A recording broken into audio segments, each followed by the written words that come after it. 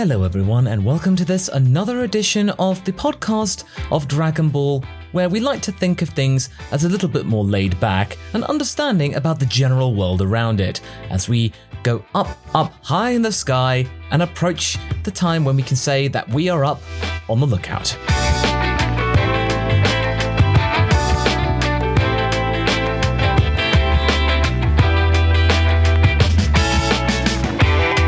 For those of you who don't know, Up on the Lookout is a podcast of Dragon Ball with a difference. Here, we like to go in depth with Dragon Ball, but in a much more theoretical-based thing instead of relying on pure facts all the time. We like to pontificate on this channel, and therefore we have wild, wacky ideas, and we like to share them with you. So, if you'd like to become part of the Up on the Lookout family, you can go to marsico.cc/lookout for more information, or you can become a YouTube member on the channel by going to MarsicoX on YouTube and pressing the join button. There, you can find further information as well. And as usual, I'm joined by my sidekick Havarok. Hello, I'm Spartacus. Something that's a rather apt topic for this part of the podcast, because as usual, we are looking deep into the manga of Dragon Ball Super and Chapter 70. So with that, let's get started. Okay, I think we don't need to beat about the bush here. I had mixed feelings about this chapter. I feel better than I did when I first saw the leaks, but still a little bit mixed. What were your first thoughts, Hav? I still feel that it didn't derive into, into a place that's unsalvageable, let's say. Because for me, while, the wish might feel, too easily gotten by Granola, it's it still has consequences, and this wish feels very old school Dragon Ball to me. Like, this plot point feels like something that could happen in DB or Z. Like, finally we have Dragon Balls used as a proper narrative device, instead of just being, limited to, we simply use the Dragon Balls after an arc to revive everyone, like a routine, Yes, like a tool almost. Yeah. Like, that doesn't have any, like, we forgot how powerful those orbs can be. And yes, this is a completely new set, but I think I like that Torombo can bend the rules a little bit, but with a twist, Yes, I will agree with you with that, because having the full context on display, that made me feel a little better, because when I saw the leaks, I wasn't really sure about the whole conditions thing. But now that I've seen the chapter in its full force, I now feel better about it, in that, Torombo is like saying, well, normally I couldn't do the wish and no other dragon could. It can only maximize the potential that you have. But if you're willing to go the extra mile and show that you really, really, really want it, I really, really want it, good, then you can have this. I can give you all the power that you need, but it's going to cost you. So you're thinking, ooh, dealing with the devil, almost, or dealing with the dragon. Yeah, and one important thing is that he doesn't state that, you are now the strongest, but you now can become the strongest. He doesn't say, Granola, you are now the strongest being. No, what he says is basically, it is possible for you to become the strongest, but it's not like, I made you the strongest, now you are now. He gave him years of training, like 147 years of training, if Granola was in his prime all the time. Okay. Like, if he took all those years and he trained all the time, but that's still, Granola isn't still used to that power. So I think that experience is pretty important, as we've learned with Moro, for example, who had all that power, but was untrained in using it. He didn't particularly care for it. All he used it for was his magic at the beginning. But now, having you said that, I feel that a lot of people might lose sight of that. I think people will just assume, and I did immediately when I first saw the chapter, was that, he's now strong. He's now the strongest. But the way that you interpret it is actually Yeah, fair point. And it does lay back into the whole, he's got 3 years left to live. So he's got nearly 3 years to get to know this power and potential and use it to the full. So it's like, as you say, he's been just like skipped forward, and now he's got this time to acclimate to the strength. And then hopefully before he kicks the bucket or the cosmos just goes, bye-bye, he then uses it to stop Frieza. So yeah, that I would say that is a little bit more logical than just saying, oh, you are strong now. But like I said, I feel that a lot of people won't get that and will just assume the obvious. And I understand that. On the other hand, like, you know, for years we have that question in the fandom. Oh, why nobody asked to be stronger than Vegeta or Goku? You know, why the villains? Like, we had that question since King Piccolo. Yeah, exactly. I mean, most people, the traditional wish was, to get immortality. And then Slug from the Slug movie deviated from that just to be young again, and then was like, I should have wished for immortality. And it's just, most people just assumed, the Dragon Balls are meant to be used to wish for immortality.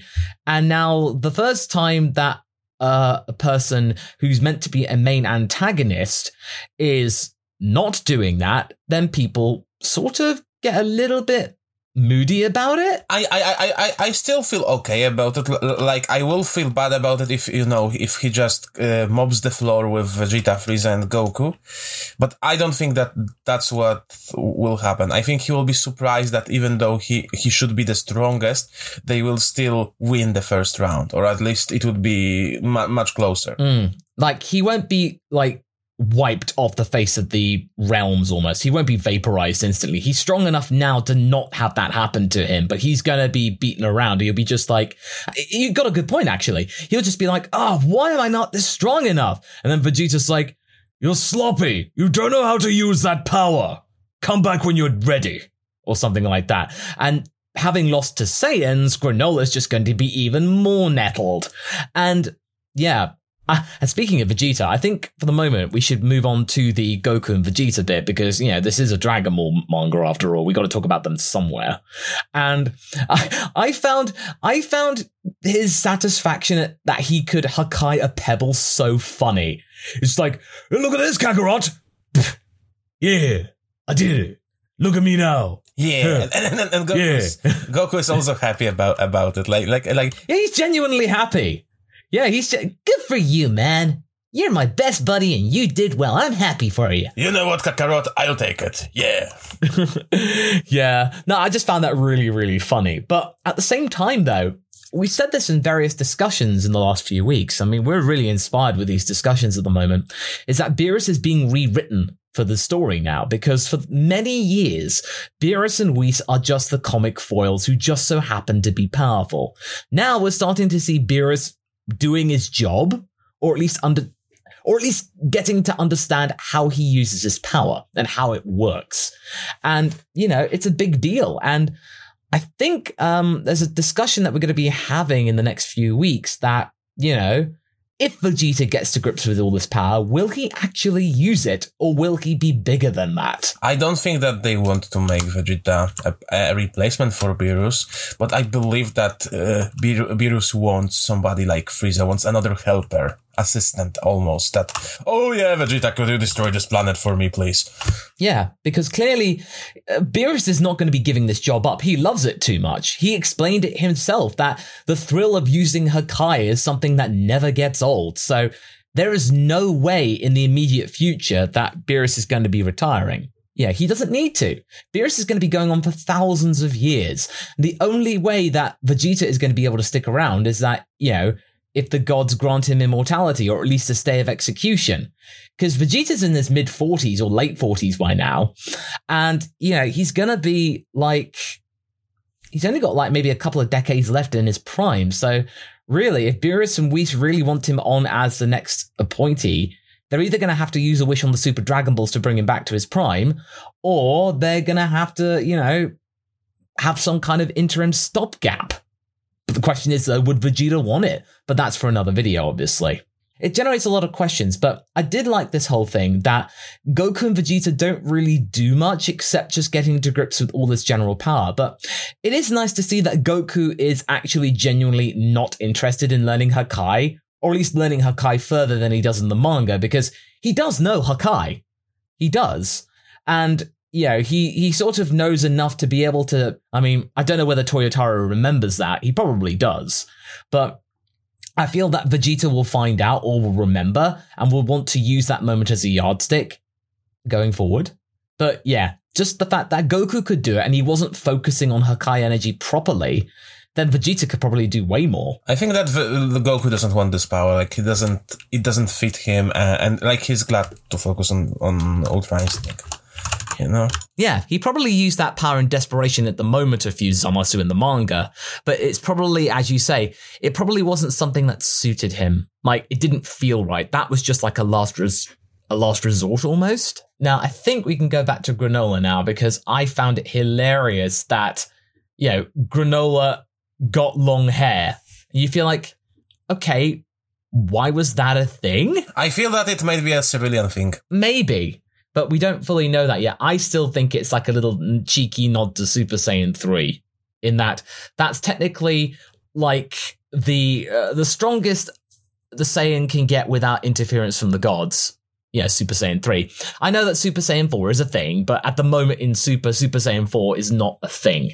And it's not going to be a thing in the main manga. Super Dragon Ball Heroes, yeah, but yeah. You know what else it could be? Like, it can be related to... all those years, like, technically that's how his hair would grow, if he lived for so many years. Maybe like their hair grows, maybe it's their thing, to show how many time would have passed. Yeah, that's true. How much time would have passed? Because we've seen Monaito come in, and sure enough, he is very upset and disappointed with Granola, and Granola doesn't really seem to care. Like, we are seeing Granola's character dissolving by the chapter. Like, he is now just a ball of revenge. There is nothing really left of his original makeup now that he has this power. So, you feel like, oh, okay. But the fact that you knew about this, if we were to see Granola right now, him making the wish, not knowing anything about his backstory, we just wouldn't care. But the fact is that we do know, we do care, and we are now seeing it. It's actually rather tragic that he's now becoming consumed with all of this obsession for power.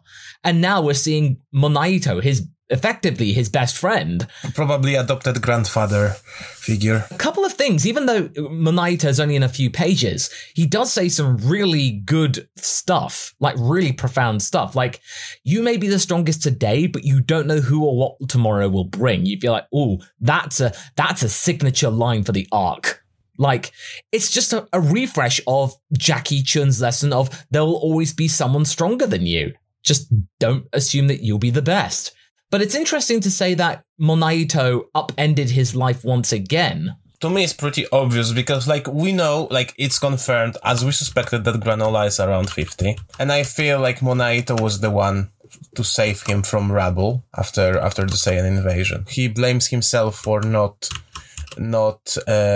raising him well enough to enjoy life. Yeah, that's true. Like, to not fully appreciate it, but I still find it funny that Granola does the signature pose of his arms out, going like, ah yes, is it not beautiful if you do not demonstrate my power? I am the greatest warrior in the universe, blah, blah, blah, blah, blah. You feel like, oh, that's a classic Dragon Ball trope.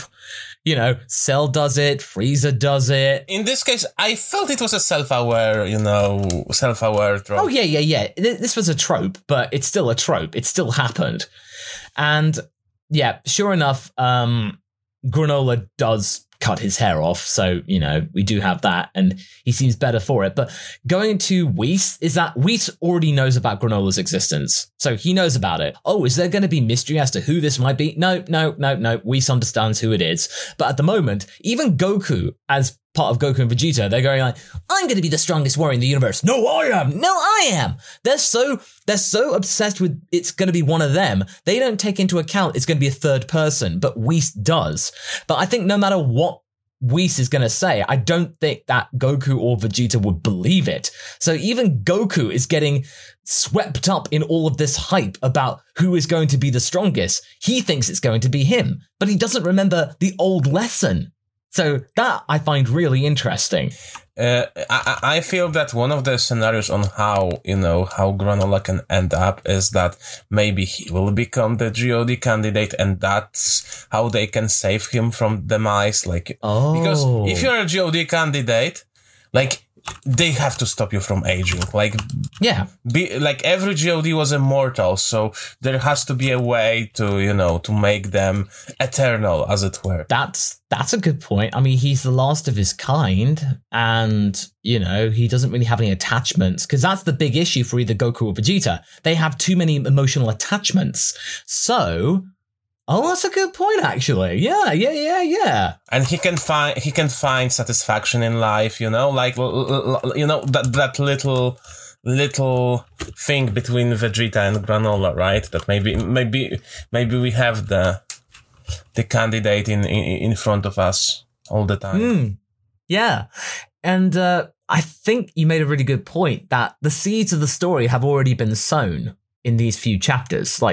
Things that will pay off later, they've happened already. We just need to try and interpret what they might be and when they will happen. I mean, we can't get them every single thing right, but we can at least speculate about which plot points are going to come back later. We still don't know about the origins of Oatmeal, and we still don't know. But, the fact is, though, Oatmeal knows what's going on with Granola, so is it some kind of AI within the goggles? That's the best theory going, but right now... To me, a very Toriyama thing, again, would be that it's a very, very, very small being literally living in the goggles, like the cricket guy from TOP. I forget the name. I just realized this because I want to talk about the heaters now some more, because there's a lot about them now, and they've actually been in every single chapter now. And I noticed that the person or the being that is doing the music reminds me of one of the clarinet players from the Cantina in Star Wars. It looks very similar. Yeah, they are called, the race is called the Bith. Revenge of the Bith, right, gotcha. But yeah, so with the heaters base, it's being further established that there is a lot of Middle Eastern and culturally appropriate kind of there's belly dancers and all that stuff. And it's just the aesthetic of the heaters is being established, and it's rather... We're starting to get some world building, even with just some interpretive dancing. But we are starting to realize that, the heaters, I feel like they would fit in Star Wars really well, in that they are a bunch of jerks, but they're well-meaning jerks. They don't want to cause chaos or mayhem or anything like that. They want to profit off of it, of course, but they have standards after all. Yeah, they are your neutral evils, basically, which is a very rare, thing in Dragon Ball. I think last proper neutral evil was Vegeta early. I would say Frieza's a neutral evil. Right now, yes, but he wasn't like that all the time. I would say obviously before the Namek saga, he was chaotic evil, but he became neutral evil at that point, and then going forward, he's definitely neutral evil. And I feel like that's why the Heaters and Frieza, they sort of get along, or they can coexist fairly well. There's an understanding in there, so you feel like okay. So you feel like the Heaters are just a much more down-to-earth, nitty-gritty version of Frieza. They don't want to cause destruction or anything like that. They just want to gather information. So it's a different interpretation of the same thing.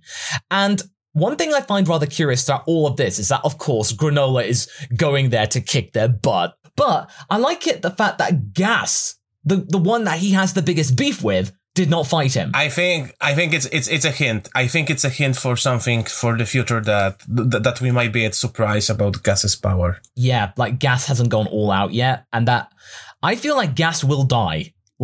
They will try and find a way to stop Granola, and Gas will be the one that falls at the last hurdle and stuff, because the fact that he didn't fight them, it's going to be an even more bombastic encounter later on. And I feel like they got personal history. So I feel like Granola is going to be not holding back at all and being really particularly merciless. Yeah. Like one of the things, and I kind of agree that the problem with the heater action scenes in this chapter, like Totally Not Mark pointed out on Twitter, that we don't know their exact power, so this fight felt a little bit like stalling. All we know is that Granola at the point before he got the wish was about the same power as Frieza at the Namek Saga. So they are much stronger than that. So maybe closer towards Cell, like semi-perfect Cell or something like that. So around that time, and that's still plenty in the galaxy. That's plenty strong. So, but I do get what you mean. I feel like this entire action sequence, it's for pure action and to just illustrate very basically, Granola's stronger than them now. It was an illustrative tool rather than to actually have something truly badass. He still has his standards and he doesn't kill needlessly. He could easily vaporize, at least oil. Oh, no, he wanted to prove a point. And I'm actually starting to find more and more similarities with the construction crew that we made. Like, and the traditional tropes of the big tough one, the female kind of like sleek with electricity powers. We got Gas, who's like probably the one who's the most frantic and stuff. And then we have the cool, calm, collected leader. So I'm feeling that we're following all the tropes of Dragon Ball here in a way, if you look down to it, at brass tacks. But yeah, I feel like the heater battle, it was cool to see, and cool to see like Maki do something instead of just sitting around and standing around and talking. So Maki gets stuck in at least. But I feel like the fact that Gas did not do anything, it's going to lead to something later on. This is not the last of it. Especially that, you laugh at this in your review, but like he did told them how to do it. I think that, what was that to me? Okay, I will tell you. I won't tell you, I will tell you. It's like, while Granola was a bounty hunter, he isn't used to so much advantage against people, like he doesn't have this ultra tough guy act together. So to me, while it is hilarious, it just shows how unskilled he is with enforcing demands. Like, oh, come on. All right. Yeah, no, I just found it really funny. It's like, I'm not going to tell you. Tell us. Okay. Man, that guy was a tough bargainer. Yeah, the powers progressed, but the mindset hasn't. It's like, hey, what if you, like just you in general, got something that would usually take decades for you to get right now? How would you handle it? You probably wouldn't be able to handle it. You'd be overwhelmed with all of this extra advantage or something. Yeah, I feel that heaters may be the true main villains of the arc, and for example, when Granola and the Saiyans stop fighting, for example, they might attempt to use the Dragon Balls and give Gas the same power as Granola. Maybe Gas will be the true final boss of the arc. I mean, at the moment, the way this is pacing right now, I don't feel that this arc is going to be as long as the Moro arc. Maybe not, but Monaito gives us a little, to me it's a foreshadowing. You don't know who will go next. So I feel that, Granola may be one huge red herring, and the proper, prophesized strongest warrior will be someone else, like Gas or even Elec, like we all expect, it's about Granola. No, it's not about Granola. Oh, okay. Yeah, because it does seem quite clearly, because you are starting to see the veneer of goodwill removing themselves from the heaters, because, they're going like, we could work with Granola, but no, he's more trouble than he's worth. He's going to have to die. And they're just going like, we put up with him for long enough. So it seems like Granola's just been this pest. Like, despite the fact that he just keeps going on about Frieza, he does bring home the bacon in terms of all the goods, and he is reliable as a bounty hunter, but he's probably not half annoying. Like, annoying, just going on, like the Bardock effect, of going, Frieza! Frieza! And all that stuff.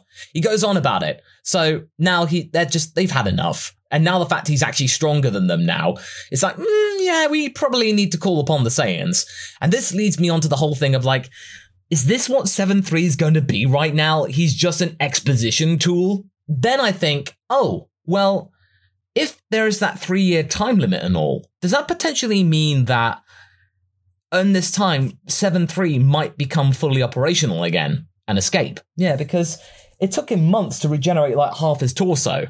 Maybe he will meet the big bad of the next saga. Maybe, like, it would be so funny if we learn at the end of the saga that 7-3 was manipulating both Heaters and Granola, acting like, oh, I'm just a simple machine, but I have my own agenda. Oh, wait, well, of course he's a machine. He's a machine with computer-like things, so he can easily distort some facts and information. And since the Heaters are reliant on information, they think, oh, he's a machine. How can he twist the facts? How does he have that level of consciousness to be able to do that? Well, and he was part of a certain cunning goatman for a long time. And he had his powers. So, yeah, exactly. So, yeah. So that's actually a really good theory to be had. Like, could 7-3 just be playing the Heaters for a bunch of saps for his own self-preservation?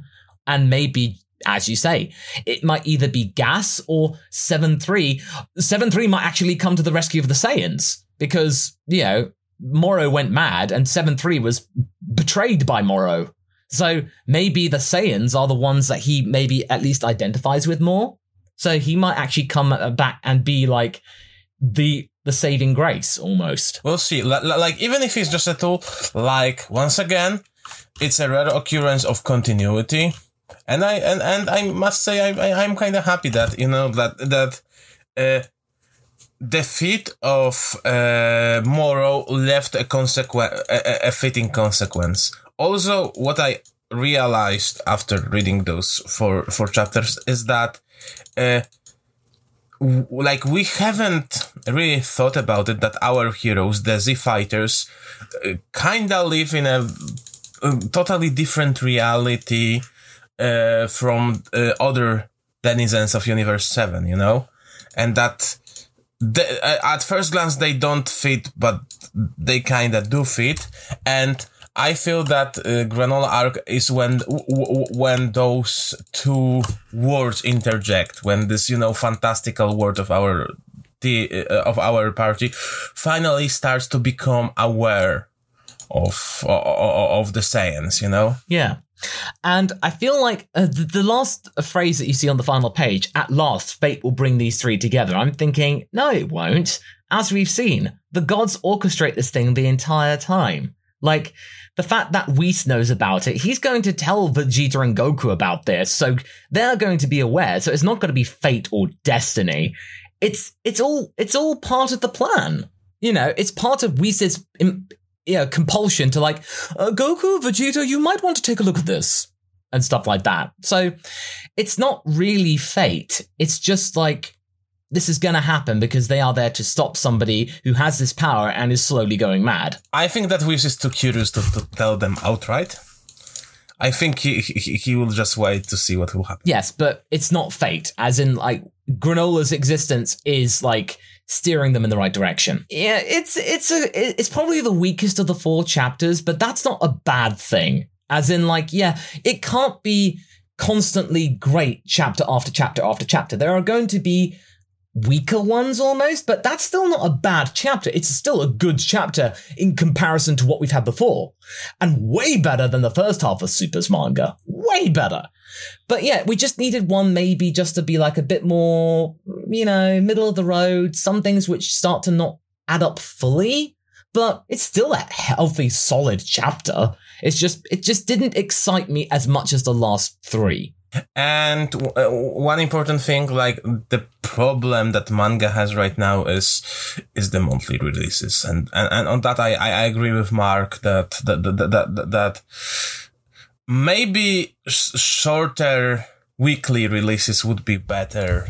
Yeah, every 2 weeks or something like that, you get like a shorter chapter, because these chapters are long, boys. Because I think back in the day, the average manga chapter was about 18, 19 pages. And I feel like that would actually generate more and more hype. Because, funny story, I completely forgot about this chapter coming out. And I thought it was on the day we're recording this, Friday. But no, it was the day before, on Thursday.